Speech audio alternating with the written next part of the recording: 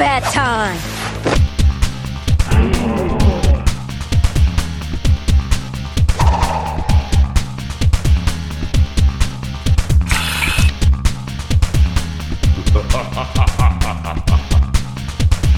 Combat time!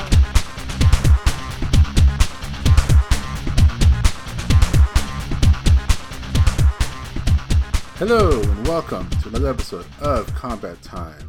I am one of your hosts, Yassine, and I am joined by Jay. Hello, hello. And Josh. What's up, what's up? And just to point it out, this is our 30th episode of Combat Time. 30th damn episode. We made it, guys. 30th episode on the 30th anniversary of Mortal Kombat. Well, not exactly on the 30th anniversary, but close enough. Yeah, we're in 2022. Yeah, so we're in the month. We are in the month, and we are in the right year. And this episode will release, God willing, on our very own Mortal Monday, I guess you could say. Hey, what? Our plan is to have it out on Monday, and that'll be a Mortal Monday. You can edit this out if that doesn't happen.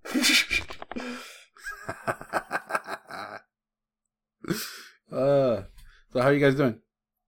Doing good. I mean, we literally just talked yesterday, but doing good. Did we? Yeah, we watched what we're talking about tonight. It wasn't yesterday. That was yesterday, yeah. That wasn't yesterday, dude. That wasn't yesterday? Yeah, it was. Oh, it's Wednesday. What the fuck did I do? Oh, right. I slept for 5 hours yesterday. Never mind. I've slept since then. So 2 days ago. But I'm doing good. Apparently. Cool. Jay? Yeah, I'm doing okay. I've just been busy. Doing house things, spending money, and doing more house things and spending more money. Seems to be my life so far these days. Yeah, Jay was telling me about that before he came on, you see. And it seems like every conversation that starts between me and Jay, if me and Jay are on first, always starts, at least from his side, with house repair stories. Home ownership stories. We are getting I old. know. It's so depressing. Remember, like, 10 years ago, we would just talk about, like, Godzilla and Ultraman. Yeah. And whatever. Internet just drama. Get to them, like, man, I gotta replace my water heater, and I need to get a new couch. And Yeah, I got shingles. Kidding, Wait, I what? don't have shingles. I was just joking. we may, I mean, you might get it. What is it? If you had chickenpox as a child, you are susceptible to you carry the virus, right? I have had chickenpox as a child, so I guess I will get shingles at some point. I heard they suck. Yeah, me too. Fuck.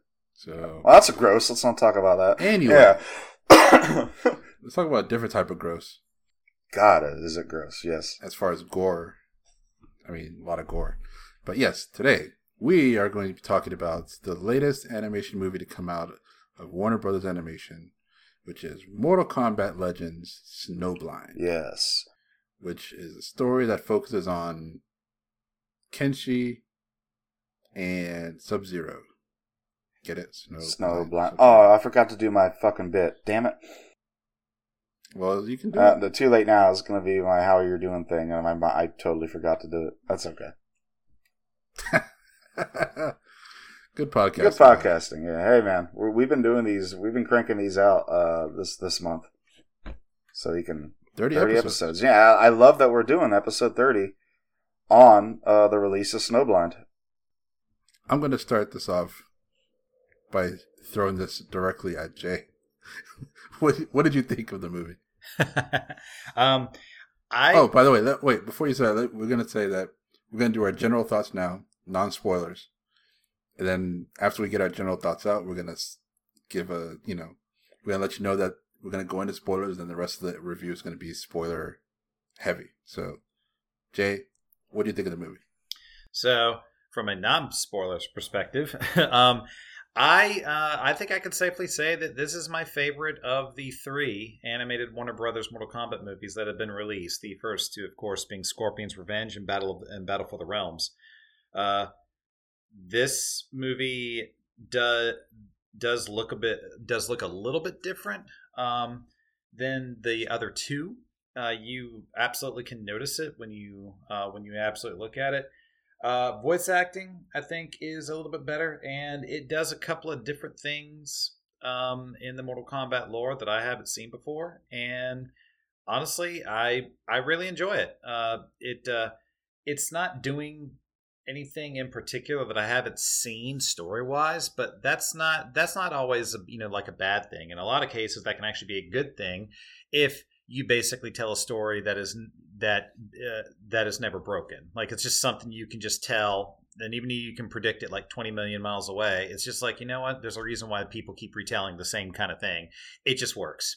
And this film, to me, keeps things a bit, at least in my opinion, a bit more simple. But I enjoyed it. I think out of all three of the movies that have been released by Warner Brothers in the past couple of years, Snowblind is the one I'd be very much excited to watch again. So those are my general non-spoiler thoughts on it. Yeah, Josh? Fair. Pretty equal to Jay's thoughts. I think it's my favorite and the best critically of the three. Maybe. I did, when the trailer came out, I did rewatch both of the first two.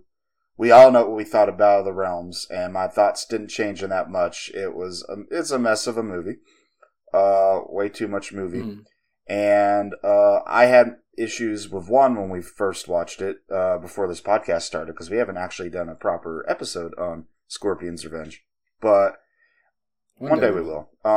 After we get through the other media, like Legacy and all that, and catch up to it. But yeah, I do think I have my issues of it still, but I do think it's a solid movie, and I think I appreciated it more when I watched it. And so it might be neck and neck with this, but this one there's very little wrong with it. I do have some issues of it, but and I even have issues. I'm not sure whether I like the animation or not. We've critiqued the animation in the first two movies plenty, or the art style at least, and this is a completely new style, which is refreshing. New character designs. It looks, I said during the trailer, and I hold to it maybe a little bit now, almost a little cheap. Like, the lines are definitely well defined. It feels sketchy, which I guess might be a style instead of deficiency.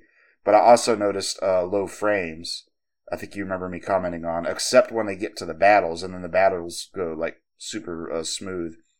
And for the most part, the battles are well staged, presented, except for one, which we'll talk about when we get to a spoiler thing.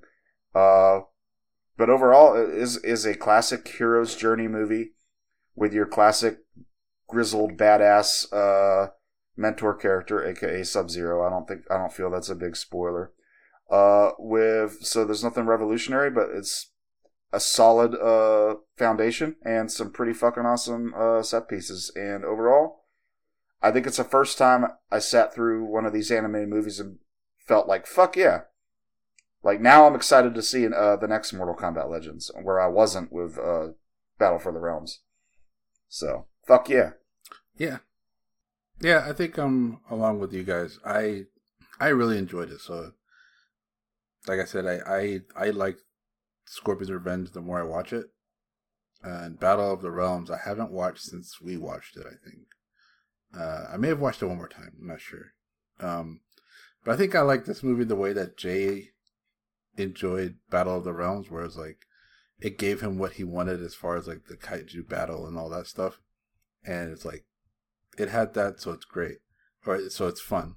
And I think I had that for this, where it had story elements and stuff that, like you guys said, it's tried and true. Like it's kind of stuff that's we've seen before, but I think they made a good choice of like simplifying the story and focusing on a certain number of characters instead of having everybody and not having enough time for everybody. Like, I think they made it a more focused story, and also it's cool to have, you know, a story focused on characters that you don't normally get focused on with Mortal Kombat. So I liked having Kenshi be the main hero of the story. That was pretty cool. And yeah, the animation and the art style is I like this art style better than the previous two, just because I could never stand how they did shading in that those movies. That always bugged me. The animation is definitely like, you can tell like when they're talking stuff, they cut corners with that, but which makes sense. But then when they did the animation for the fights, it's like, I think the fights look better in this than they did in the other two movies. Maybe on par with Scorpion's Revenge. Maybe. Yeah, because Scorpion's Revenge has some it is fights. Hard to top that, the beginning scene in Scorpion's Revenge where Scorpion just murders all the Lin Kuei people. That left an impression. I mean, we'll talk about it in detail, the different fights, but overall, I just liked I just really enjoyed this movie, and I think it's the best one of the three. And like you said, I am very much looking forward to what they do with the Legends movie series. If they continue on this path where they're like, focusing on certain characters and giving it more of a hearty story, or more of a focused story, I guess, a simplified story, but still making it Mortal Kombat. Yeah, which I think was fun. But yeah, I enjoyed the movie. I liked it a lot. Like for each of these, there's been a larger story, especially with Battle for the Realms, but they still try to make it, I guess, a Legends. Like Scorpion's Revenge was Scorpion's story, but it basically was a retelling of Mortal Kombat 1. I wouldn't consider Battle for the Realms a character-focused story unless you consider Liu Kang. Maybe it's a character study in him. But this, not really. I mean, you're really reaching to describe it like that. But this one, is definitely through and through a Kenshi story, even though it does have a very a larger plot, which we'll get to in our spoiler thing. But I think it succeeds in being way more focused for sure. I don't know if they'll do another one like that. Like I don't want to I don't want to see nothing but origin stories continuing. Like I don't want to see a fucking Bo' Rai Cho where we see Bo' Rai Cho as a fat little baby that can't stop drinking and burping. Actually, that might be pretty cool. Actually, that would be amazing. It's like, but like tie in some way to have a character-focused story in a broader MK tale, I think is the formula to go with. But I feel like they can't really, like, for example, if they did like a Bo' Rai Cho focused movie, they would have to go into origins, because like, that's not someone that's known. I mean, Kenshi is just as known as Bo' Rai Cho. They are both in 10. They both came from Deadly Alliance. What more do you need? But wouldn't you say this is an origin story? This one most definitely is an origin story for sure, yeah. That's what I'm saying. Yeah. I'm saying you have to do an origin story for someone like... I just don't know if I'm like... I would love to see more character-focused movies, especially if they pick main characters that aren't, Scorpion and Sub-Zero. But I don't know if I look forward to seeing an origin story over and over. But I will say, this one succeeds in being a little bit of both. It's got a broader story in it. So if they keep doing that, I'll be happy, I guess. As long as it's not like the Scorpion story over and over again, then I think... Right. I mean, Scorpion's Revenge was a great telling of Scorpion's origin, for sure. Yeah, but we don't need to know. No, for fuck's sakes, no. We've seen it. We've seen Scorpion's family die almost as many times as Bruce Wayne's parents die now. So, enough of it, Yeah, like, I mean, I think that there will be more of these types of movies for sure. I guess it just depends on how successful that they are, but there's always going to be the fundamental rule when you make these films. They're never going to be the films that you think would explore like the deeper aspects of MK lore that you kind of want, because there always has to be a couple of formulaic things you have to have. Like, the popularity of certain characters is going to be a factor, which is why, like Scorpion and Sub-Zero are pretty much in everything. Really, no matter what, just because these are the popular characters. This film took, in my opinion, some pretty good paths away from that to a degree. Not like fully, but it did some things that I was actually pretty surprised about, because it actually is taking it has a bit more risk to it. It's telling a simpler story with less characters, which in of itself is a bit of a risk, because when you think about it, there's so many characters in Mortal Kombat now. you're never at this point. You're not going to satisfy everyone. I think that's why I feel weird about doing a bunch of origin stories because there's so many characters in Mortal Kombat. We could do it all day. Yeah, but you're gonna have to splice in you're gonna have to splice in characters from Mortal Kombat games, even in the origin story. Like if you did a Bo' Rai Cho origin story, guarantee you, like Fujin, and Raiden are probably going to show up in there somewhere because these are immortal gods, so they can do that. You're probably going to get some Adenia stuff since time works differently there. So you'll probably get a splash of Katana, and Rain, probably of all people, if you're talking there. A splash. A splash. Like, and I do mean that word splash, pretty literally, because these characters are going to be there, even if they have no dialogue and basically do nothing to the story, other than someone can point at the screen and say, "Oh, it's that character from that game or that." You mean like what happens in this movie? We'll get to that. Yep. Spoilers, but there are some characters that are just there, which was fine. I'm still happy. Yeah, kind of. Should we just get into it? I think so. Yes. So, spoiler alarm. To break the glass, we're going into uncharted territory. Yeah, if you haven't watched it, go pause this, go watch the movie. Yeah. Don't shut off the episode to go watch the movie and don't come back. Please come back. Yeah, come back and listen to our thoughts. So we want to tell you what you should think about this movie. Because you might be wrong. What you should think about. Well, I'm going to go out on a limb. I'm going to say this is going to be unanimously seen as the better than Battle for the Realms movie. It seems to be everyone's opinion so far. Yeah, so go watch the movie, come back, and get over here. Hey, there you go. Yeah, get over here. Yeah, look at that. So, where should we start? Boy. Well, how about a quick outline of the plot?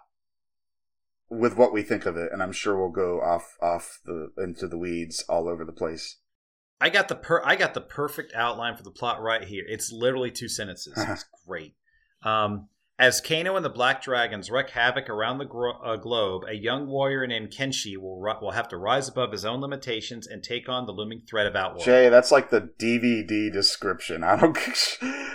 I think he literally got that from IMDb or something. That's Yassine is correct. I'm literally read that from IMDb. I will say it's an unexpected. I call it the AU alternate universe Mortal Kombat because I gleaned it from the trailer, but this is a post-apocalyptic Mad Max world. We've said Mad Max more than one time while watching the movie, and Kano is the big man in charge.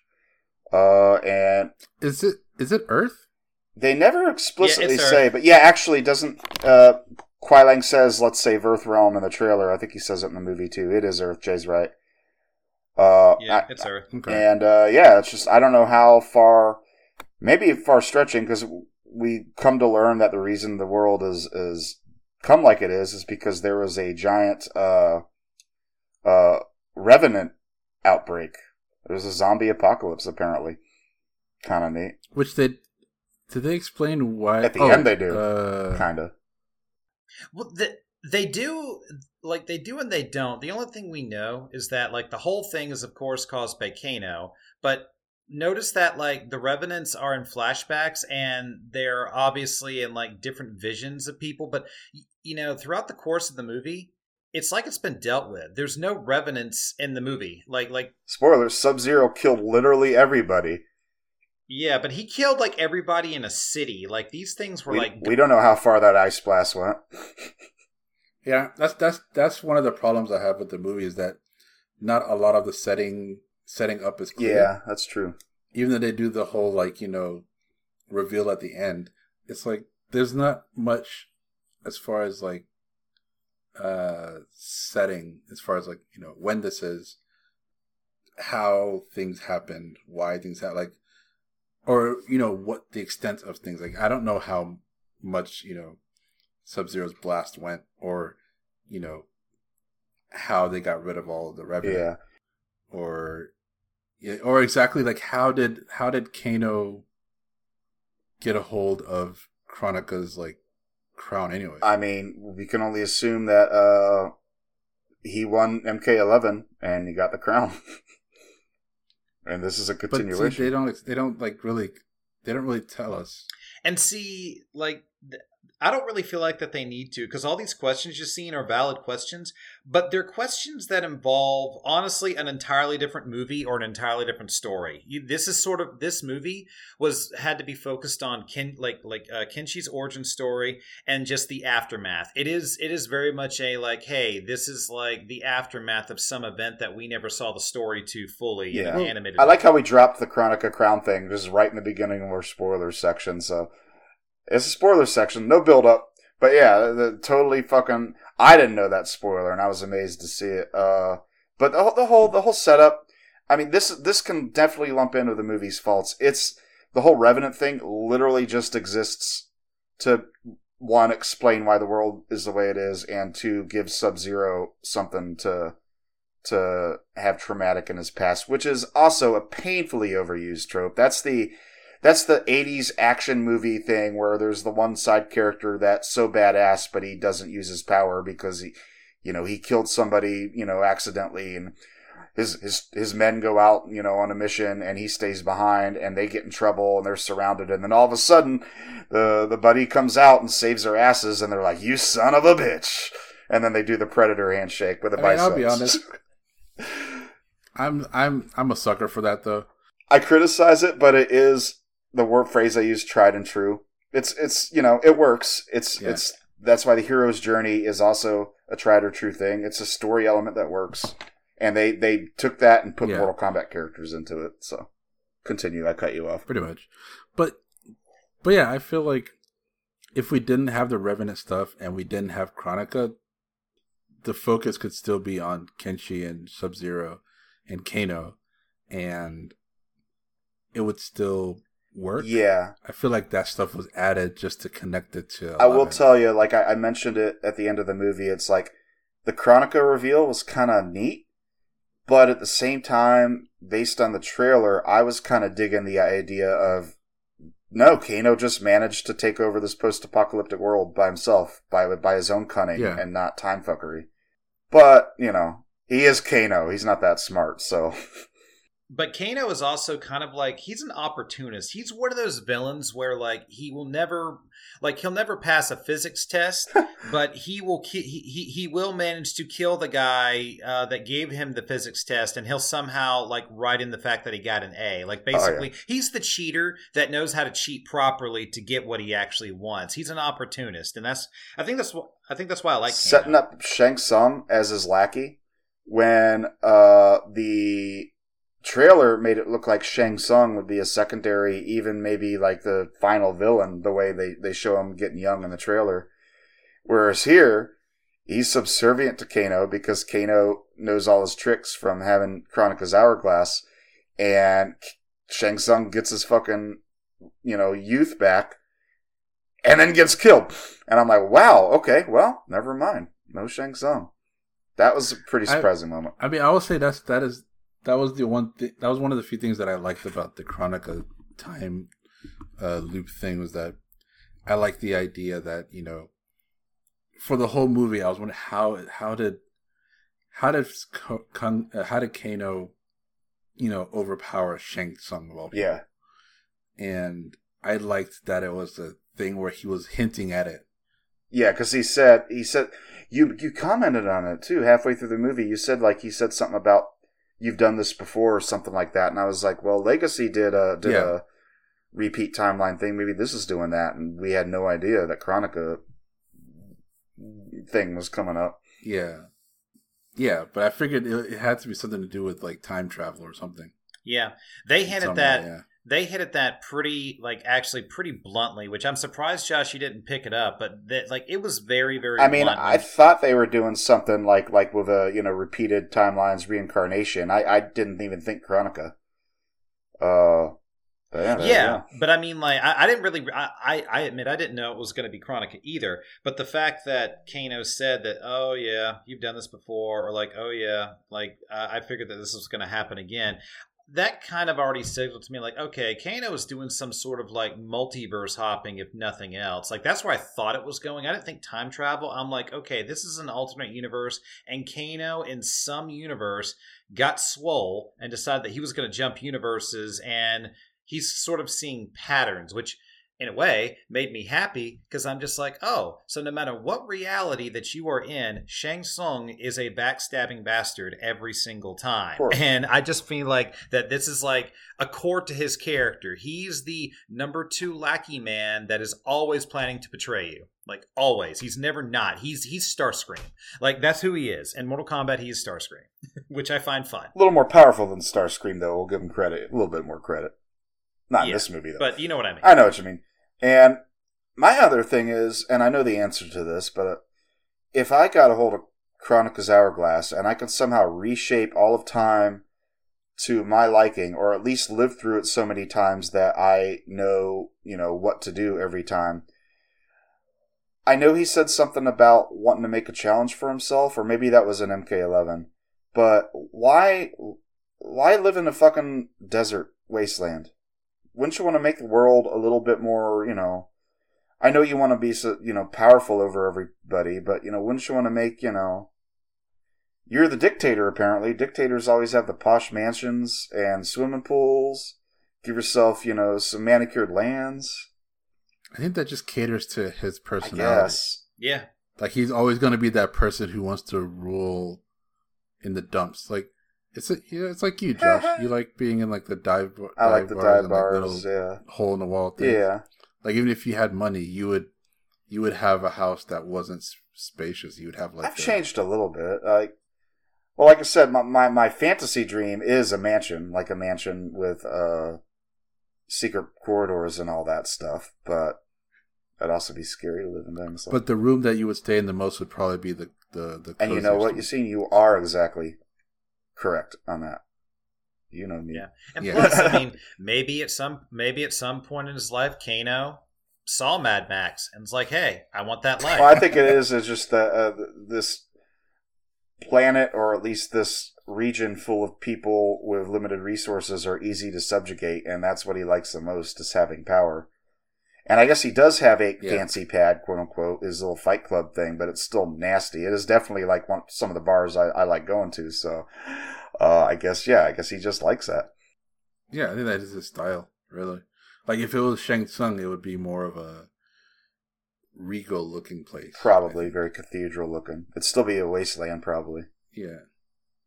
But I do like the choice, though, that they decided that Kano would be the main villain. Not Shinnok, not Shao Kahn, not Shang Tsung, not some overly thing, which actually, to kind of like go a little stray here, my wish list for the next Legends movie, let's make Nobunaga, or Onaga, I believe that's the guy's name, like the dragon dude. He's too big, though. I would like... He's like there's already like rumors that he's going to be the villain of MK12. And he's like the natural step up from Shinnok. I don't know. We didn't like Battle for the Realms because they did too big. Or it was too big and too much and too little movie, I guess. Or you could do like another movie with, like, actually one thing I'd like to see is Kodokan. I think... Yeah, do Kodokan. Because he could be way more interesting because he's not 100% the bad guy. So we could actually see a conflicted, realistic person of power who might, be in a position to be an antagonist but still has sympathy. That would be really interesting. And also, you could make the entire focus of that movie, if they go with this sort of like less is more kind of like format for, that they've done for Snowblind, like with lesser characters, make it a 100% outward story. Outward well, yeah. Story. I guess if you did do a Bo' Rai Cho origin story, then you could see Edenia, and you could see like Lil Katana and Lil Mileena, and like the beginnings of Outworld's, Edenia's capture and all that stuff. And maybe just like life in Edenia and then life in Outworld or something. That could be cool. Yeah. Yeah, that is something that I think for this movie, I liked its restraint because it decided to go with a character like Kenshi, and we don't even see any of the original Earthrealmers. Like, none of them. There's no Liu Kang, there's no Sonya, there is no Kano, but there's no like there's no Raiden in this movie. Earthrealm characters besides Scorpion and Sub-Zero are pretty much have no place in this story at all. Like, which that kind of brings me back to like why, Josh, I don't think that they're going to do origin stories too much, because if they did, this is just me just being blunt, they're going to have to find a way to actually incorporate Scorpion in there somewhere, because he's the MK mascot, and I mean, they did that. It's time to talk about the elephant in the room. So I appreciate the restraint they had by not making Scorpion as prominent as he was in Battle for the Realms. And I fucking loved his fucking reveal and his design and his everything. And then he kind of didn't spend too much time, like, even though he's invincible, he is the invincible as you pointed out, Jay. It's like, where's the tension if Scorpion literally can't die? He did kind of stay out of the fight. He just felt like a side character, to the point where you really didn't need to have Scorpion in this movie. You could have taken him out of the script, and you would have eliminated that little foreshadowing with his kunai on the wall and hinting at this neat relationship. I didn't even put that together. I did immediately. I recognized it right away. I'm like, that's Scorpion Spear. Yeah. But like, I like the idea of what their relationship has become since, I guess, Battle for the Realms. I don't know if it's canon connected to that or not, because I wanted to bring up too, if this is canon to the other two movies, didn't Kano die in Scorpion's Revenge? Or did he get out of there? I can't remember, and I just watched it last month. I don't think these are connected like that. Yeah, I was about to say, Josh, like, don't think of this movie canonically. This is a big, huge, this is a massive, huge what if. So I shouldn't think of this Scorpion and this Sub-Zero as the same ones that became buddy-buddy in Battle for the Realms then. No, but what you can think of it is, which I thought of it, is that this is a possibility of what their future may be like, potentially in future. Like another game. I will say, like, even though I love Scorpion and Sub-Zero best buds forever, I love this because it feels more like what their relationship was, Kuai Liang and Scorpion, by the way, specifically, in the original games, where they weren't like best buds forever. Scorpion's still punished. He didn't fix his shit. And he is kind of this hellish guardian angel instead of best bud. And he is literally summoned from... Sub-Zero just says, fuck it, I'm burning down my farm. I'm calling out the big guns. I'm summoning Scorpion. That's another problem that I have. You didn't like that he burned down the farm, or you didn't like that he lived on a farm? No. I know what you're going to talk about, the routine, waking up, doing the same animation. Go for it, okay. That's not it either. That's not... So in the movie, Sub-Zero, or Kuai Liang, is kind of recluse, and he's, in his farm, and he's, doesn't use his powers because he, in the past, he basically used too much of his power, and basically to defeat the Revenant, but he also killed all of his clan, basically. And he has recurring nightmares of, being chased by Sub-Zero and being killed by Sub-Zero, and then it turns out that it's him that's killing himself, kind of a thing. So when, to be clear, being chased by Bi-Han. Well, that's what he thinks. Yeah, but it turns out it's him, yeah. Then he takes the mask off. It's him, yeah. But then, when Scorpion shows up, because Sub-Zero wants to, go all out, Scorpion says, did you lose control again? And he said, not yet. Something like that. They don't say where, what was that relation? What? I think it was just a badass way to say, I'm gonna fuck shit up. And a promise. No, but it made it seem like there was a promise or a deal or something that was between Scorpion and Sub-Zero. There was. Which is why he was living in that, living on the farm or whatever. What was Scorpion doing? I don't know. What was his part of the deal? I know what he was doing. Okay. Yeah. What was he doing? Yeah, so what Scorpion was doing is that Scorpion is basically, think of Scorpion in this one as sort of like a Grim Reaper collecting his debt.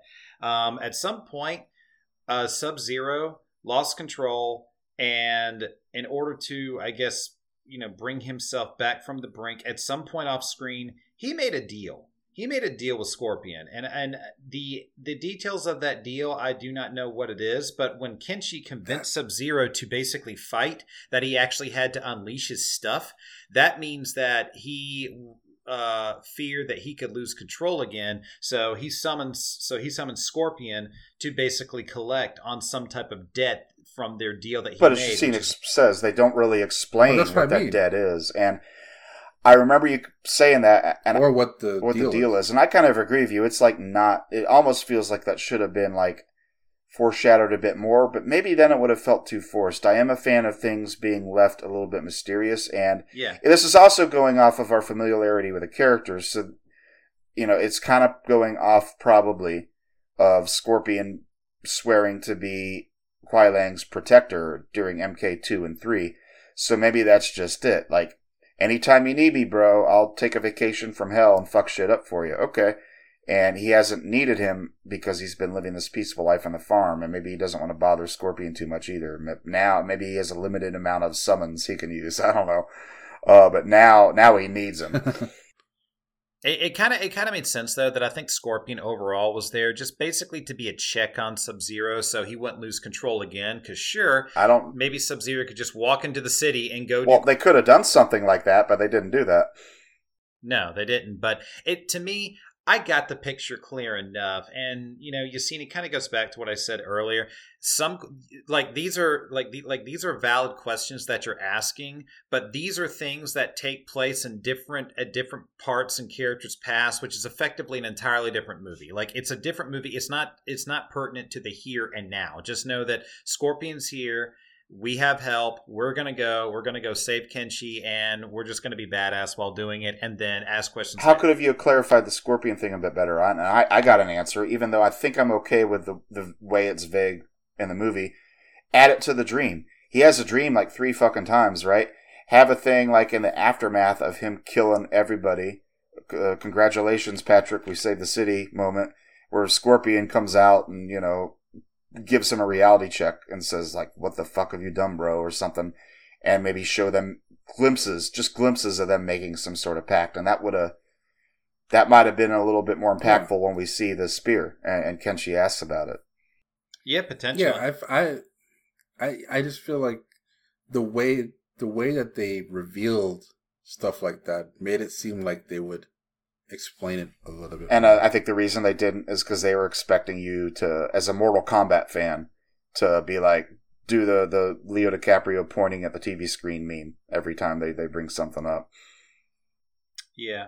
And that is something about this movie that I will say that, like, imagine, and I kind of feel sorry for some people about this. Imagine if you played Mortal Kombat 1, 2, and 3, and only 1, 2, and 3, and nothing else, and then you watch this movie being the first animated Mortal Kombat anything you've ever seen.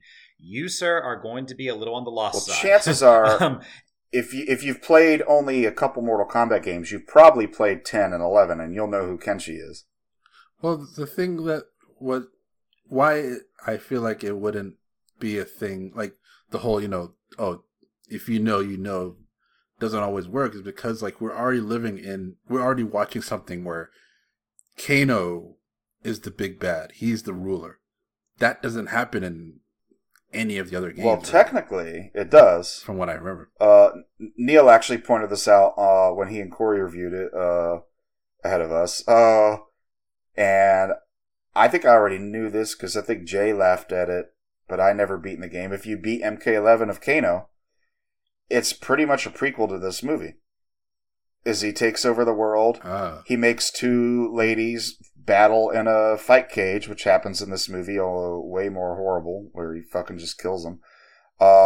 And I think something happens where his life is too easy and he wants to give himself a challenge, which is probably why he made the world a shithole by introducing the Revenants. So it does kind of reference. So that's why Kronika's there. This movie might literally be a sequel to Kano's ending in MK11, technically. But how many people play the game and beat as Kano? Right. Or as any of the other characters aside from... Well, you can watch all the endings on YouTube, so maybe some Mortal Kombat fans... Wait. How does Kano have an ending? What do you mean, how does... Oh, because he fucking dies in the story mode. He dies in the story mode, but, if you could beat him in the ladder, Oh, no. The only ending in the story... Wait, do they have endings in the ladder? Yeah, dude, they have endings in the ladder. Rambo has a fucking ending, 11? Yeah. Sylvester Stallone himself reads his own ending. Wait, the ladders? The towers? I guess the character towers. Or the arcade ladder. I can't remember now. I haven't played Mortal Kombat in a hot minute since we had our haunted game playthrough. Dude. You own this game on 2 systems. You never got an ending? Because, the story mode, the only ending is Liu Kang or Shang Tsung. I played the ladders just for the traditional MK get good experience and just to practice with the character. And yeah. I haven't done the ladders since... Every ending has this really cool sort of... still, I don't know what to call it. It's like slightly moving... It's still art, but it kind of moves to imply motion, and then... Oh, so it's not fully animated. It's not fully animated like MK4. It's like slideshow, but they're moving. They're like floating, so there's implied motion, and the whole ending is narrated by the character. So if you beat the game as Rambo, Sylvester Stallone goes, "Well, I got Kronika's hourglass," and I can't do it. Sylvester Stallone. Oh my God. Not shitting you. Go play more MK11. Okay, so see...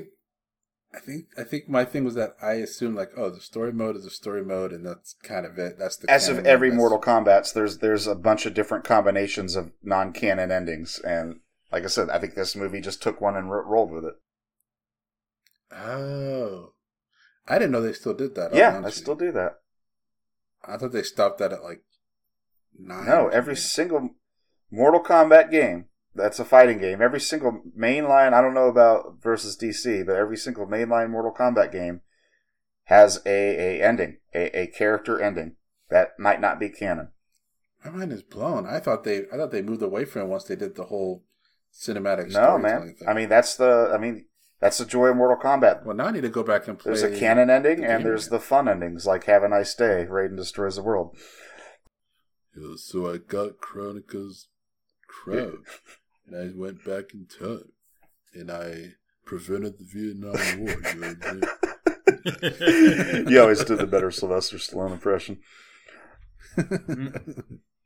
Yeah, one thing I did want to address, because I know we were kind of talking about all the different aspects of the characters, but I did want to point out a little bit here that the art style change from the previous 2 movies, right. And how much, generally speaking, I think it's an improvement. It's not perfect. It still has some clunkiness to it that I think it's kind of unavoidable because it just depends on the overall budget of what these movies are, which I admit I don't know. Yeah. But I instantly noticed from the beginning of the movie that the backgrounds had this sort of rough palette texture designed to them, and it was using this so consistently. I'm like, somebody really likes a particular brush in Photoshop, and I can't remember what it's called, but I know what it does and I know what it looks like. And seeing that again and again and again, I was like, okay, there's some consistency here. But and even the characters have this really hard black outline that's kind of sketchy. Yeah, that was it's going back to old school Disney animation when they did that, when they actually did that in 101 Dalmatians, though not as sketchy as that though, because that was a bit that was a different era and a different technique. But I instantly gravitated towards it because you have this sort of textury, kind of scattery looking backgrounds everywhere that are very warm and cool colored depending on the tone, and then you have just these flat opaque colored with basic opaque shading but hard sketchy black outline characters to blend it all together, and it's easy on the eyes. Nothing felt jarring, nothing felt too stylistically out there. And generally speaking, I really kind of dug it. I think it's an overall improvement than the previous 2 movies, and I hope they keep it because I didn't mind it at all. I was a little jarred at first by the very strong black outlines. It just stood out to me, and I couldn't. To me, it looked cheap, but I guess if I'm thinking like you, it would look nostalgic, like old Disney. So I guess it's not necessarily bad, and I certainly got used to it as the movie went on, and. There's not a single black-colored shaded knuckle in the whole movie, which is great. And I was about to say that was more distracting to me than the hard black outline. It really was, because I stopped looking at the hard black. I just accepted the art, whereas I can't stop looking at the goddamn knuckles. And also the character designs. You know, I was getting used to Scorpion's design in the past two movies. Kind of ugh, but I was getting used to him. But here, he looks fucking awesome. Holy God. Can I just take another Scorpion moment and say how fucking awesome holy shit. Like, I accidentally saw a clip of Scorpion already before we watched the movie I mentioned, but I didn't notice the Spawn cape he has now. Like, initially I thought, like, oh, they made him look more like MK11. That's kind of cool. He's got more of a hood and everything. But holy shit, yeah, he's got a fucking flowing cape. He is Spawn. I mean, I think he's inspired by Spawn. Or who came first, Jay? Did Spawn come first or Scorpion came first? I think Spawn came first. Spawn. I mean, Mortal Kombat came out in 91, 92, so I thought Spawn was more mid-90s. But maybe not, because the movie came out in 95. Well, you're also talking about Todd McFarlane. I mean, he was doing characters like long before he ever did Spawn issue 1, so... It doesn't matter. I mean, obviously the real inspiration for Scorpion's Ghost Rider. But holy shit, Scorpion's Spawn in here. And as you pointed out, you see when Sub-Zero, when Kuai Lang puts on his ninja uniform, he looks pretty badass too. Everyone looks badass. He looked awesome, and honestly, I think that was probably without a doubt my favorite thing about the movie was seeing Old Man Sub-Zero and presumably Old Man Scorpion saying, F this shit, let's go and just kick some ass and take some names, and they just do their walk like they just I love that whole scene. Sub-Zero's outfit. Yeah, I love it too. I love the fact that Sub-Zero's outfit had no blue in it. Yeah, it did. Well, no, his mask had a little blue, didn't it? Yeah, but it's like, but like usually with any Sub-Zero character, whether it's whether it's Kuai Lang or Bi-Han or whatever, there's always the predominant color of blue, which makes sense. You know, I get that. But this was like the first time I've seen it not that, because again, it's like he's donning an old cape that's just, you know, that's rusted over time, and it looks like it does. And honestly, I'm here for it. I thought that was cool as hell. I can say that I think that I actually thought Sub-Zero's outfit looked better than Scorpion's, but that's just more of a practical reason. Like Scorpion is like way up in the heavenly lands of just cool and badass for no reason. I mean, like he has wind that'll just blow on cue, like whenever he wants it, just to make himself look badass. That's just who Scorpion is. And then of course he can like teleport at a whim, and he's the only character that can do that. And then of course he can't die, and of course he has the most basic get over here scream like ever. So I'm just like, that was a good get over here. It was very menacing. It was, get over here. Yeah, but I just look at Scorpion as like the cool kid that's OP, that is indisputable. Like he is like the golden boy, the gold standard, because he's the mascot. Like I kind of look at that. Like if any character has plot armor in any Mortal Kombat, it's gonna be Scorpion. Yeah, I'll agree with that. And I will say, as a Scorpion stan, as much as I freaking jumped up and down when I realized what Sub-Zero was doing when he burned his farm down, Scorpion could have not been in this movie and I would have been just fine with it. In fact, I challenge Warner Brothers to not have a Mortal Kombat story, to have a Mortal Kombat story without Scorpion in it. Do it. I mean, you know. Yeah, I agree. We had one single game without him, and it was a pretty cool game, and then they had to add him in it again. But I don't know. But I liked he was a little bit more step back in this at least, and he was impactful. I loved it. I mean, speaking of designs, I also liked the traditional Sub-Zero suit design that they have here. Oh, when he was in the flashbacks? It's kind of, yeah. It looked pretty close to. I mean, it's the Scorpion's Revenge, right? I guess, yeah, but I just liked how it was rendered here more than in those movies. Well, it doesn't have black knuckles, that's for sure. But I will say, for us, you know, starting this podcast by saying, oh, it's great that, you know, we got a movie that didn't focus on Scorpion Sub-Zero. We talked about Scorpion Sub-Zero a lot. We haven't talked about Kenshi at all. Damn, you're right. I guess that just proved... Damn, if Warner Brothers listening, they're like, taking notes. More Scorpion and Sub-Zero. Gotcha. Taking notes, I guess. More Scorpion. They're just going to make more Scorpion. I do want to point out, Kenshi was interesting because he's not the Kenshi we were used to, because he is young, and this is the origin story. He's the young and brash and cocky Kenshi. Cocky Kenshi. Yeah. CK. And I almost didn't like him until I had to make myself be like, this is an origin story, Josh. And at the end of the movie, I could see him as like, this is a young version of the Kenshi I know. He's becoming, Zen. He is learning. He's maturing and taking the teachings of Kuai Lang and the whatever the sword's called. Lin Kuei. Yeah, totally non-canon origin story of his training, but that's fine. Like it's an alternate universe thing. I kind of want them to mash up different ideas to tell altered versions of MK lore. We just talked about lore, which Kenshi too.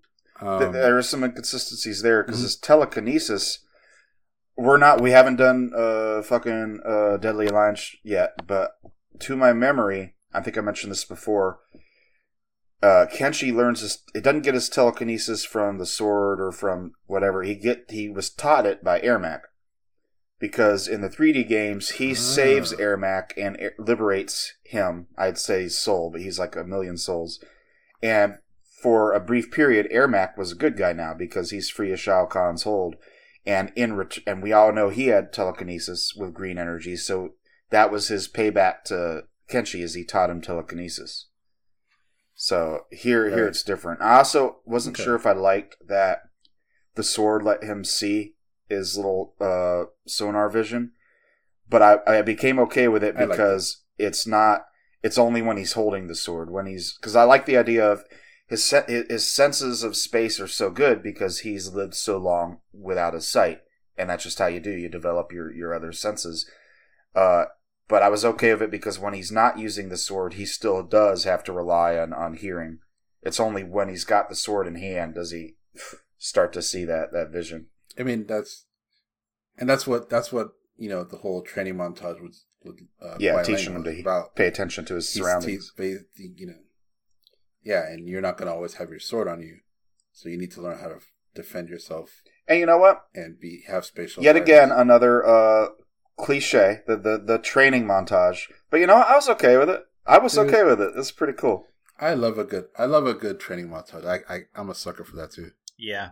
Yeah, the training montage was good because, of course, you get to see how Sub-Zero or Kuai Lang actually had all the perfect ideas for how to teach Kenshi to survive in the world. But in a way, I really was sort of hoping to kind of get I understand why they couldn't go too deep into it, but I was kind of getting my heartstrings pulled a little bit because I'm like, oh, look at Sub-Zero. He's basically lived as an old man out here for ever, and now finally he has company, and you can tell that he wanted Kenshi to learn what it means to live. And then there's even that part of the movie where he's like, hey, let's not save people. Let's go back to my little farm. And we can have a good life. And in my brain, I'm like, yeah, at the end of the day, Sub-Zero, man, he was just lonely. He was just a lonely dude, and he really actually ended up had actually bonded with Kenshi, to a degree. I thought that was kind of neat. I kind of wish they would have explored that a little bit more, but I did love that part, that element though. That he wasn't training him to go beat the bad guys. He was training him to survive in this world. And he didn't want him to get involved with the thing, and so now Kenshi teaches Sub-Zero the valuable lesson of being altruistic, and that was once again cliche, but totally love that they inserted Sub-Zero into that, and it works. And maybe he just was lonely. I was also going to comment when I felt the training montage. I felt like Kenshi earned it. It didn't feel like they blew through it too fast, and. Two, it was just comfy when they were sitting there in the cabin after a day of training and Sub-Zero stirring a soup. And the main thought I had was, man, soup? That's it? It's my least favorite thing to eat. I know we like talking about food, right, Jay? Yeah. It's just fucking soup. That's all you're making? Give me some rice. I get to socialize. I go out into the city and watch people get beat up, sell my fruit.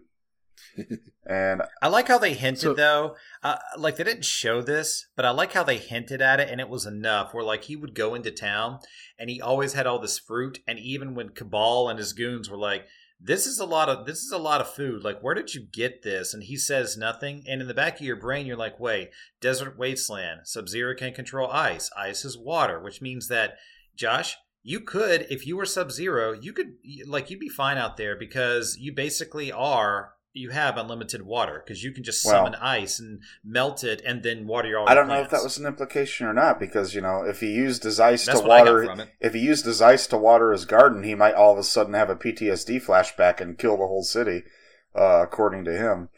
But I mean, at this point, he hasn't really done that. So obviously, if he's not in a fight and he's not under the pressure of staying alive, I just going to assume that if he's teaching Kenshi all this stuff, that he can create an ice ball, put it in a bucket, wait till it melts, and just water his plants. I need to go back and watch.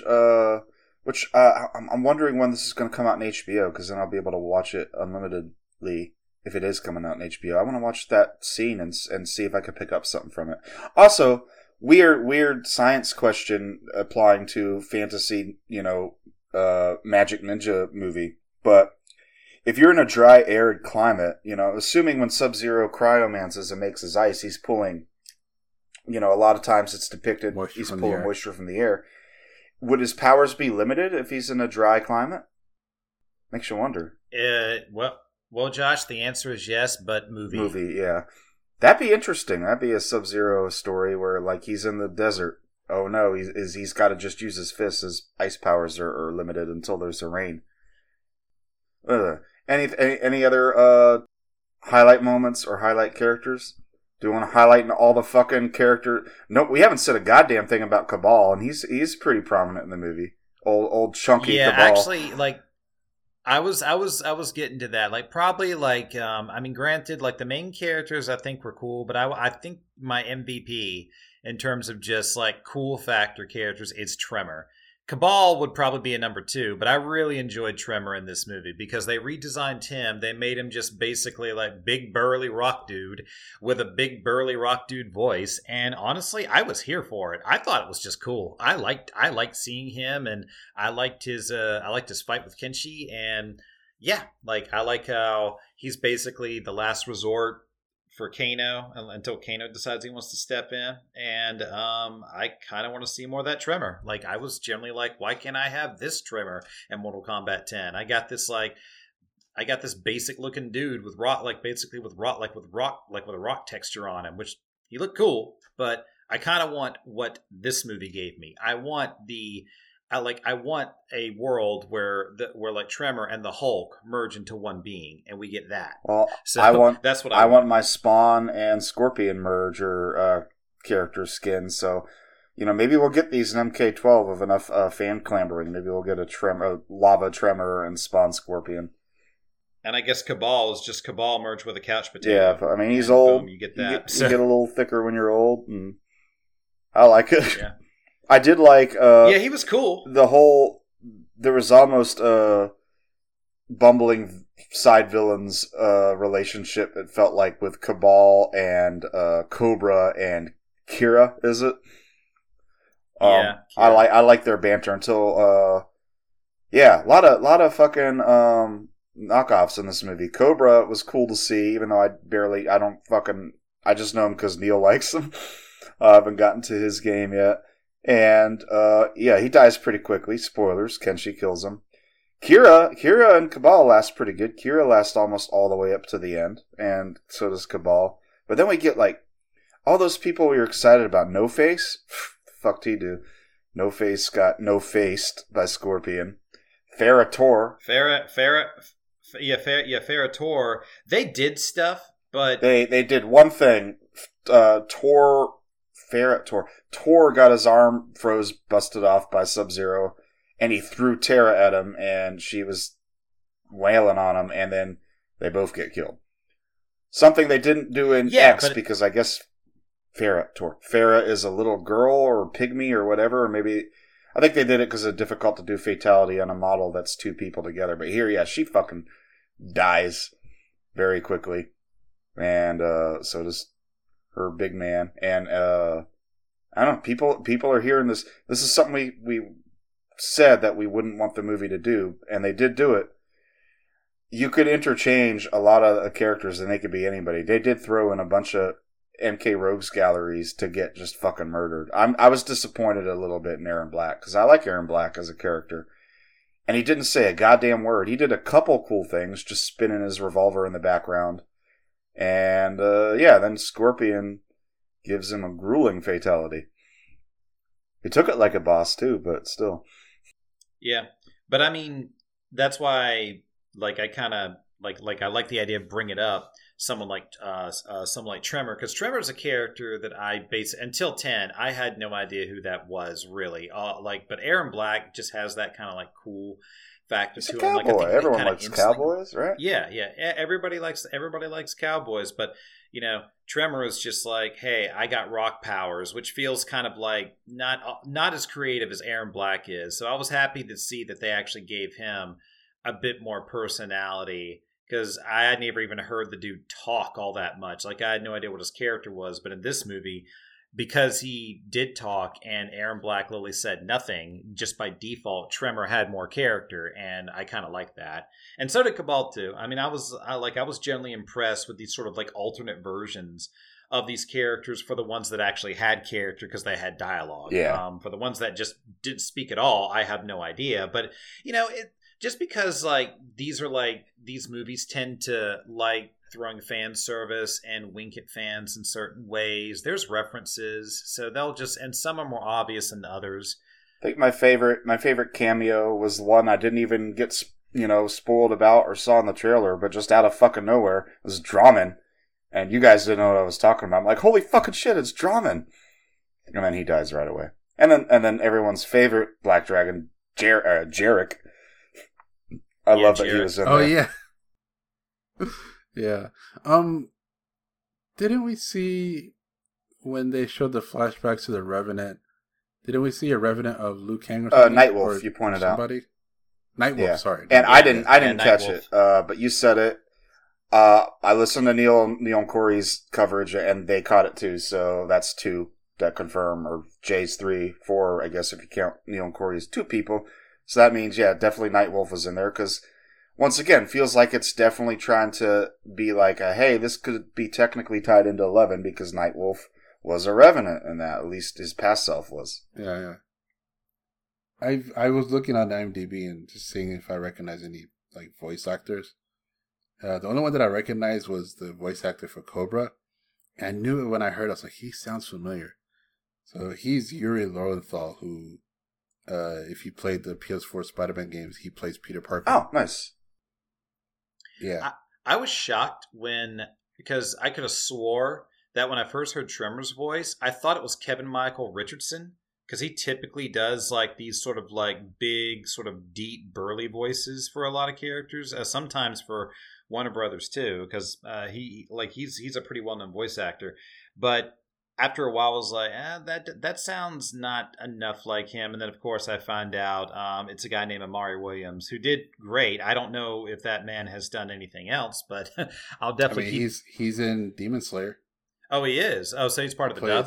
He plays Shinjuro Rengoku, which I don't remember which character. Oh, Rengoku? Rengoku is the Flame Hashira. That's who Rengoku is. That's pretty cool. Okay, yeah. He's also in Castlevania. He does it well, but they do like he does like additional voices, nothing specific. Yeah, I mean, like to me, the best type of voice actors are the ones where you don't recognize their voices. So maybe like you just kind of like don't know, but of course, the more you recognize them, the more you're like, oh, I like this person. So it's a weird sort of mentality with voice actors, but yeah. But I've never heard of the guy who voiced Kenshi though, like Manny Jacinto. Yeah, I think he's an up and comer. Jacinto, I think it's Jacinto. Manny Jacinto or Jacinto, I don't know. But yeah, he does seem like he's been a lot of stuff. IMDb credits. Top Gun Maverick. Yeah, Neil mentioned that too. He was a small character in that, apparently. Yeah. Yeah, that's his biggest thing. And Mortal Kombat Legends, Top Gun Maverick. Yeah, at least mentioning the voice acting. I mean, I already kind of gushed about Tremor a little bit, but like overall voice acting, I thought was actually pretty okay and fair. I think if I had to pick my favorite one, though, I think Sub-Zero's voice actor was the best. I wanted to bring him up because they're 2 surprise voice actors, and that I noticed. I'm like, wow, holy shit! And Sub-Zero's is not the same guy that voiced him in the past two movies. This one is voiced by Ron Yuan, I think how you pronounce his name. He's notable because he voices fucking Scorpion in MK11.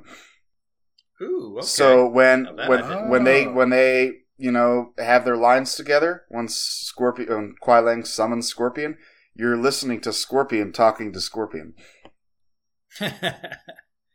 That's pretty cool. And the other cool one was the guy that voices fucking Kano.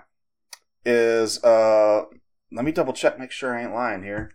Yeah, David Wenham, who was the bard in 300, the guy that narrates the whole story, the guy that says it's just an eye, sir, and now he's playing a guy that also has lost an eye. And apparently he's also in the Lord of the Rings movies. Oh yeah, I don't fucking care about Lord of the Rings. He's in Iron Fist. He's been in a bunch of stuff too. Harold Meacham. Huh? Harold Meacham. Who's Harold? Wasn't that the... Jay, you watched some of Iron Fist, right? Some of it, but it's been a minute. I think he plays the father to the two like bratty rich kids in that. Huh. The one that was supposed to be like dead or something, and then you find out that he's not or something. I don't remember.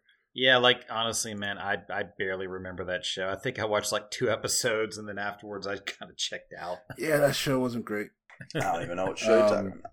But yeah, I just wanted to point out some of the voice actors. But I mean, if you want to have a breakdown of the voice actors and stuff, you can definitely check out MK Podquest. Cause yeah, absolutely. They kind of specialize. They went through most of them, and I think they repeated the 2 trivia points that I just did, but I had to mention those because holy shit, it's a guy from 300. Holy shit, it's Scorpion and Scorpion. Those are just too neat to pass up. Yeah. I just like that Cobra with Spider-Man. Oh yeah, that's okay. Yeah, Cobra. You said is who he was. It's hilarious. But backtracking a bit, what did we think of Kenshi's storyline with the fact that he was cocky and then gets beaten to a pulp by Tremor, which by the way, like Tremor, Cabal, Cobra, they fuck him up. Yeah, Kira. They were he beats them up first because they were trying to take over the city because they were sent there by Kano to like monitor or like to like make sure they're under his rule, but they were thinking, oh, we should take this over ourselves, go independent, and then Kenshi comes in, beats them up. They go back to Kano. Kano sends Tremor to assist them. Tremor beats the crap out of Kenshi. Very classic samurai story going on here. Yeah. Oh, but before Kuai Lang... Oh, sorry, I missed the part where he gets beat up by Tremor, and then Shang Tsung, who's watching from the sidelines, picks him up and tells him about the seal. Because he hears his name when he introduces himself. He says he recognizes the name as the family who sealed the legendary sword or whatever. Yeah. And then he gets him to, open the seal with his own blood, which releases a bunch of like souls, which Shang Tsung absorbs, becomes young again. In the process, blinds Kenshi, and he tries to, go back to get any kind of help, faints in front of, Kuai Lang's farm. Kuai Lang, brings it back to health, enough to him to try to stubbornly get away, but leave, but he can't, and then basically convinces Kenshi to let him train him to use his other senses and not to rely on the sword, kind of a thing. Yeah. What did you guys think of how they did his story? I was pretty happy with it. I mean, once again, traditional hero's journey as far as lore loyalty. Yeah. Now, I'm not the champ on the 3D era lore games, so I already knew the thing about Ermac, which I'm pretty sure I'm accurate on. Pretty sure he does lose his sight, opening a well of souls, going blind and finding the sword. I don't know if Shang Tsung is instrumental in any of that, so I think there's a little bit of alternate universe pairing. But overall, I like it. I mean, once again, I didn't feel like he was given his powers. I did feel like even though I had some, like, I wasn't sure if I liked him being able to see through with the sword. It felt like he earned everything. I like that. He felt like he earned everything. I didn't like him in the beginning, and I don't think I was supposed to, because he was a cocky little son of a bitch. But he matures. And I think I like it. It's a standard hero's journey, and I think it's loyal to Kenshi. You bring up a good point, though, Yassine, because now thinking about it, like when you were talking about his story, there is one thing about his story that I admit I didn't like, or in this case, kind of like how you brought up about like questions about how did Sub-Zero and Scorpion make the deal? This is one I think that the movie could have addressed a little bit better because it ties directly into Kenshi, the main character, and that is like when he gets beat up and Shang Tsung posing as another person says like, "Hey, I can give you this power," and he gets that note in his head because of Kenshi's last name, which is Takahashi. And so he takes him to this place. They open basically the soul well or whatever, but they do it, but apparently it's been sealed by someone from Takahashi's bloodline. So you've got like some kind of a little bit of like chosen one mentality kind of going here where like, Takahashi is apparently a name that resonates something about how that well was sealed in the first place. And of course they talk about the sword. The sword's at the bottom of the well.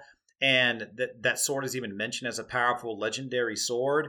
But once Kenshi actually gets the sword and he can see with it, the movie kind of like goes on a forward trajectory with the plot and doesn't really explore any more of the Takahashi past or even the past of the sword other than Kenshi saying like, hey, the sword's name is Santo and it talks to me and I can summon it. Is that what the sword's name is? But they kind of leave it there. Yeah, he said it like 3 times. Yeah, Santo. Wouldn't that be fucking badass if El Santo was inside the sword? And if he swings it, he comes out and wrestles everybody? Anyway, continue, I'm sorry.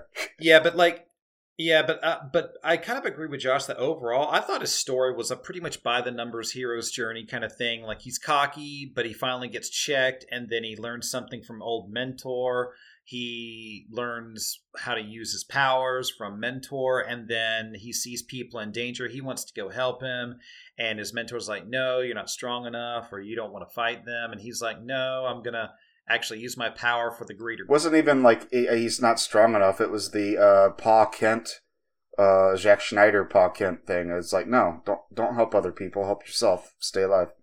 Yeah, pretty much. But I kind of wish they would have at least dived into a bit more of Kenshi's past about like maybe he has some sort of basically like some sort of natural talent to wield the sword because of his last name. That's kind of where I thought it was going, but they didn't really sort of like address it too much, and I kind of feel like that's just the limitations of either like the deadline of when the movie had to be done or for its length. Because with how many other things that we brought up that we feel like could have been addressed or sort of our wish list of questions that could have been answered, they're not going to be able to do them all, and some of them are easily forgivable because they don't really add too much to the overall plot moving forward. But I think that one with Kenshi, you could have added something that to kind of address like why it was his blood that opened the basically the soul well so he could even get his sword. Yeah, that kind of like adds a gray area that they never even talk about again.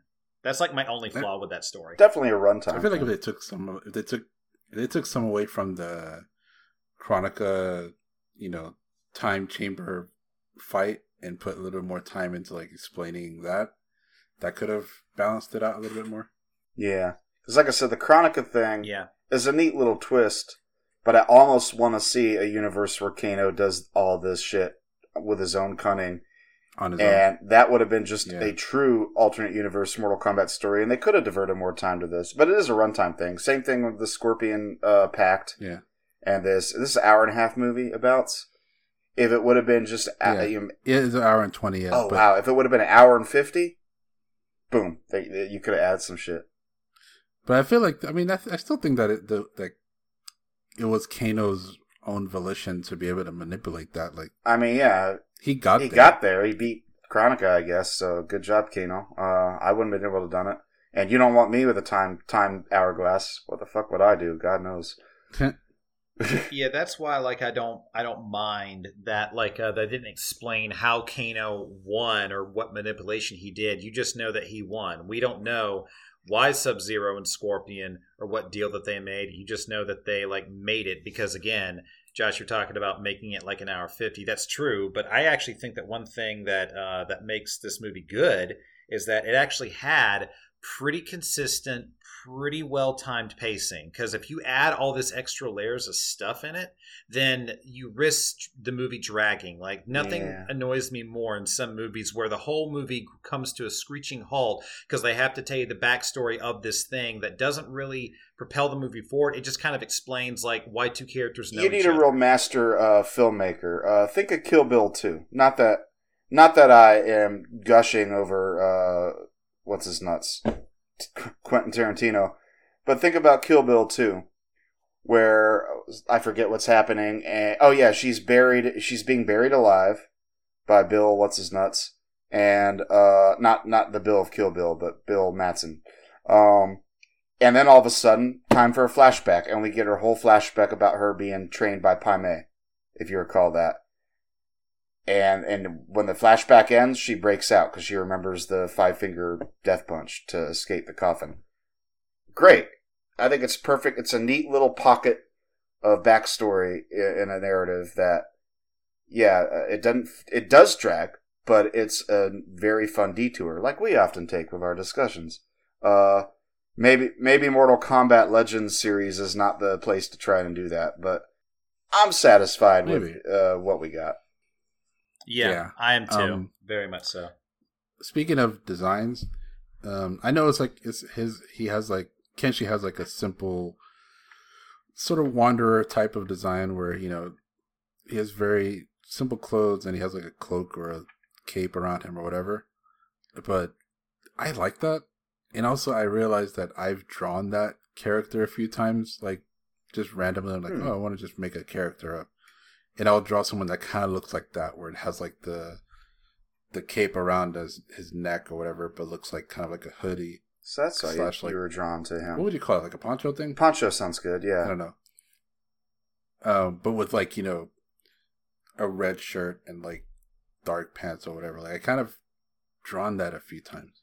See, I didn't pick up on his design being that much altered. Like I thought, like that looks like Kenshi, but I guess he usually has more of a bodysuit. He has like a more of a bodysuit in 10. Yeah, bodysuit type of thing. And I forget. I guess it's similar. And yes, I guess this is different. Yeah, but like he doesn't have quite an iconic look. His most iconic thing is his headband and his sword, or I'm sorry, his blindfold and his sword, and he's got that. What does he look like in the PS2 game? Like pretty much like in 10 from my memory. I don't know if his outfit's exactly the same. Yeah, but he's a dude. He's got, kind of wavy black hair, and he's got a blindfold, and he got a sword. There's Kenshi. Takahashi. Yeah, pretty much. Yeah. But I have to go back and look, because I have no doubts. Everyone had a fresh new design in this movie, so yeah. But I liked it. It's simple, but it was cool and, a little bit mysterious. I like it. Yeah, he's a drifter. Like a wanderer. I like the wanderer design. Yeah. So he's like a Ryu kind of, right? Kind of, yeah. Yeah. And once again, classic trope, the wanderer. It's done in the westerns, it's done in the samurais. A wanderer that comes in and saves a town from tyranny. Yada yada. Once again, classic story, but you put in Mortal Kombat characters into it and it becomes fun. Not that it isn't fun already. Pretty much. And sometimes there's nothing wrong with that because, hey, if it works, it works. So long as it's actually like, good and it's told well, I have no problem with them doing this, outside of like the wish list of what I would want them to do next. But we already talked about that. What other tropes they could do? A romantic comedy with Johnny and Sonya where they're trying to patch up maybe their love life's kind of on the rocks like it is canonically in the games. And they're trying to patch it up and go to Paris and stuff like that and have nice dinners, but they keep getting interrupted by Outworlders trying to... The only way I'll accept that, Josh, is if Channing Tatum plays Johnny Cage and Meg Ryan plays Sonya. Then I'll accept it. As voices, you mean? Or you think of live action? I'm thinking of another Legend. No, I'm talking. I'm thinking another Legends movie, but sure, let's do a live action version of that. That sounds good. Just Johnny Cage and Sonya Blade having the worst vacation in Paris possible. with lots of action. I think the next Legends movie should be a 2000s era road trip movie with the Combat Kids. I like it. Yeah, Jackie and Cassie and Kung Jin and Takeda. And we already know what Takeda and Jackie kind of have a thing, right? And just make it so there's an awkward little, college road trip movie. Dude, yeah. And, maybe tied into the Mortal Kombat thing, they're going to save the world or something like that, but they have to become good friends first. No, they're going to the next tournament, and then they decide to go the long way. Oh, way. yeah. I like that. We're spitting all some good ideas here. Weekend at Bernie's with Scorpion. He keeps killing people. Yep. Wait, is that the name of the movie? Yeah, you got it right. Weekend at Bernie's. Yeah. There were two of them. Yeah. Yeah, I mean, in all seriousness, they have so many characters that they can do. And I think it's a good idea to focus on people who aren't the main roster. I guess this bodes well for the future because LOL, let's do more Scorpion and Sub-Zero, but props to them for actually picking Kenshi. He isn't a completely I never thought they would do that. He isn't a completely obscure character like he did have a grand return in 10. But maybe that means we'll start seeing. No, he's not in 9. No, he's not. Just 10, and then his corpse is discoverable in the crypt in 11. No, really? Yeah, it's like you forgot when I told you before. I told you before, and you had the same reaction. Yeah, he's dead, buddy. Did I? Dude, I have a memory. It might have been in our MK11 episode, which was a very long time ago. Or it might have been 2 years ago. No, fucking 2 years. I haven't been doing this 2 years. Anyway, Kenshi's dead, but it doesn't matter because time skip. He's going to come back anyway. We just had a movie with him, so you're good. You're good. No one truly dies in MK. I hope this movie does well sales. I do too. Yeah, I do too. Well, I'll tell you what. I'll give it another watch if it comes on HBO just to give it viewership. I'm not about to go buy it again for $15. But you bought it. You bought it, so we go watch it. Maybe I should buy a copy too. I may buy the physical version. I think I'm going to buy the physical version. Actually, dude, I'll buy the physical version. Because I like it so much. You know what? Yeah, I haven't bought a physical movie in ages, too. I should go buy that. Yeah, I'll go buy that. Apparently, he is in MK9. You can see him fighting Dagon, Reiko, Serena, or Frost in the pit, too. Oh. Okay, a little Easter egg. And Shang Tsung mentions him in the story mode. Okay, interesting. Just being the next to fight in this tournament after Sub-Zero is taken away to be automated. Oh, so he's there in the tournament. Interesting, yeah. Okay. Huh. Well, he's mentioned. I don't think you see him. Oh, okay. Well, you see him in the pit, I guess, so. In his MK 2011 ending, there's an ironic twist where Kenshi leaves Shang Tsung to die. MK 2011? That's MK9. Oh, okay. So he's not a character? Wait, no, he apparently he was a DLC Bull character. Fucking shit. I'm going to Google that too. Kenshi in MK9? Yeah. This is Mortal Kombat 11. 2011, I mean. Not 11. DLC. What the Christ? Well, shows what the fuck we know. That's what I felt like he was in 9. I guess I didn't play 9 enough. I just played against Jay. I only played part of the story. I played him a lot in X, but I feel like I had played him a bit in 9 as well. Huh.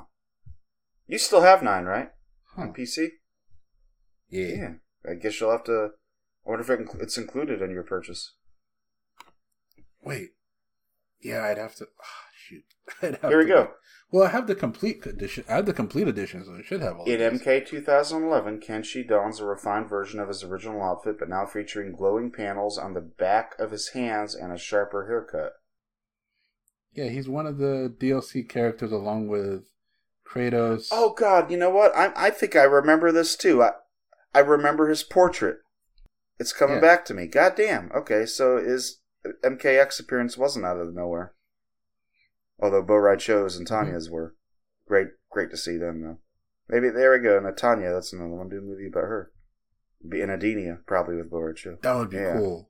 Especially with her story with, being friends with Katana. Yeah, she ties in a lot. What was she? She wasn't friends with Katana, was she? I thought she was. Well, she was. Or am I thinking of Jade? About Jade. I think she has relations to Katana, but I don't know how friendly they are because she, like I said, she but isn't she's an Edenian? She's an Edenian, and she helped Shinnok probably because of circumstance, but she also seemed to really like being evil too. I think she wasn't a very honorable person. And I don't know what her deal was in 10. I think she's a little more sympathetic there. But anywho, before we turn into Tanya podcast, I think we ran out of things to talk about with Snowblind, but unless anyone else does. Yeah, I have one more thing go for it. Related to what we were talking about. If you had to pick one character one character from Mortal Kombat history to do the next Legends movie, like Snowblind focused type of movie, what would you want it to be? Oh, well, for me, this is easy. Reptile. Oh, of course. Easy. Okay. I think Reptile's story can... I think like it hasn't been told enough, and it could be something about like basically him and kind of like how he has it, because I've always felt he's interesting because he starts like in human form from MK1 and then he's like slowly devolving, and even though that's kind of like more like a fan theory, I would like to see a movie that kind of addresses that in a way. That could be fun. I'm not gonna say Kung Lao. I mean, technically he's had a game. Josh, do you have anybody? Well, I was going to say Cyrax, because I'm a big fan of Cyrax, and I like his humanized, his story. He's more sympathetic. But we saw some Cyrax action in Battle of the Realms, and that might just take us into another Lin Kuei story, which we don't need to see. So then my joke answer was going to be Baraka. Because, Baraka's a good guy now. And see a sympathetic story with him, as we saw in the Baraka one-shot comic from Malibu, which we all enjoyed. But that's too easy too, and I'm going to pick... Well, fuck, this is a bad answer too, but I'm going to pick it because we don't hear enough about him. Smoke. I want to... Yeah, Smoke has an interesting backstory. He used to just be Sub-Zero's buddy, but somewhere along the line, he became... he had a nationality defined. He's Norwegian, I believe. And he was kidnapped by a cult as a child and had a demon inserted into him, and he escaped, and then he joined the Lin Kuei. And the demon is why he can make his smoke powers. Let's fucking see a story about that. How about a very spooky, to foreshadow our next episode, a very understated, spooky M. Night Shyamalan-style Mortal Kombat movie about a fucking cult in the mountains, and Smoke is the main character as a child, and he escapes and then becomes Smoke. Boom. Whoa. That'd be kind of fun. I've been trying to think of somebody, and I think I'm going to pick these people just because I don't know much about their past. One would be Fujin. Mm-hmm. I think that would be interesting. And maybe Jackie? Yeah. New character. Get a little more backstory in her. Yeah.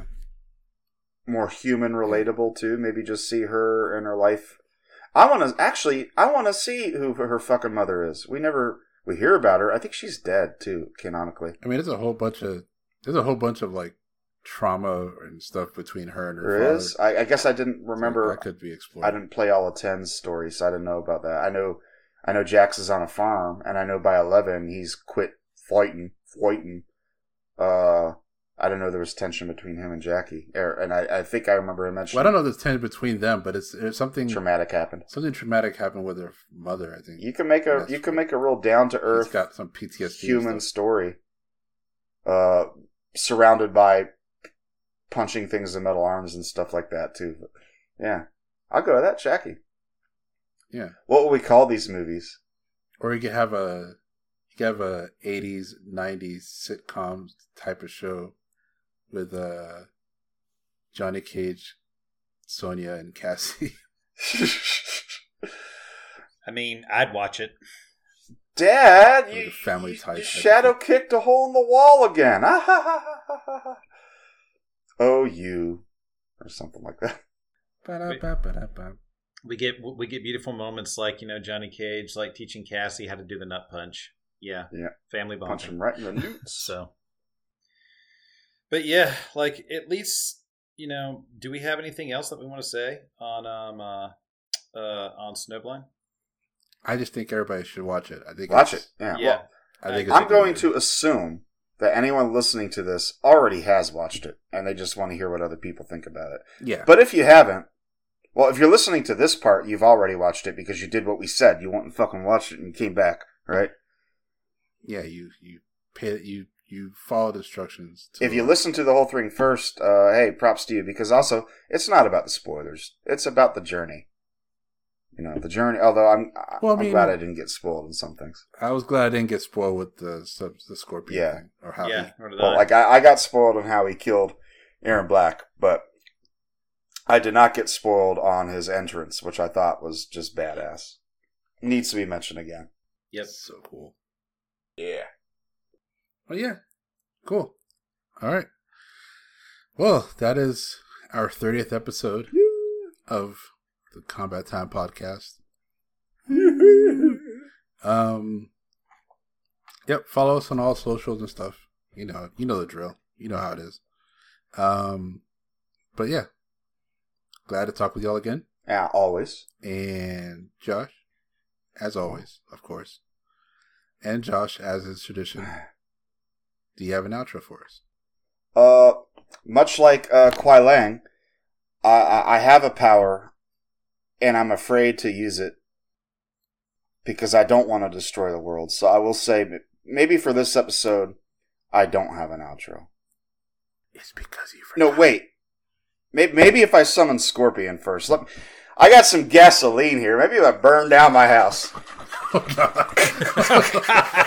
Outstanding. Thanks for listening to the podcast.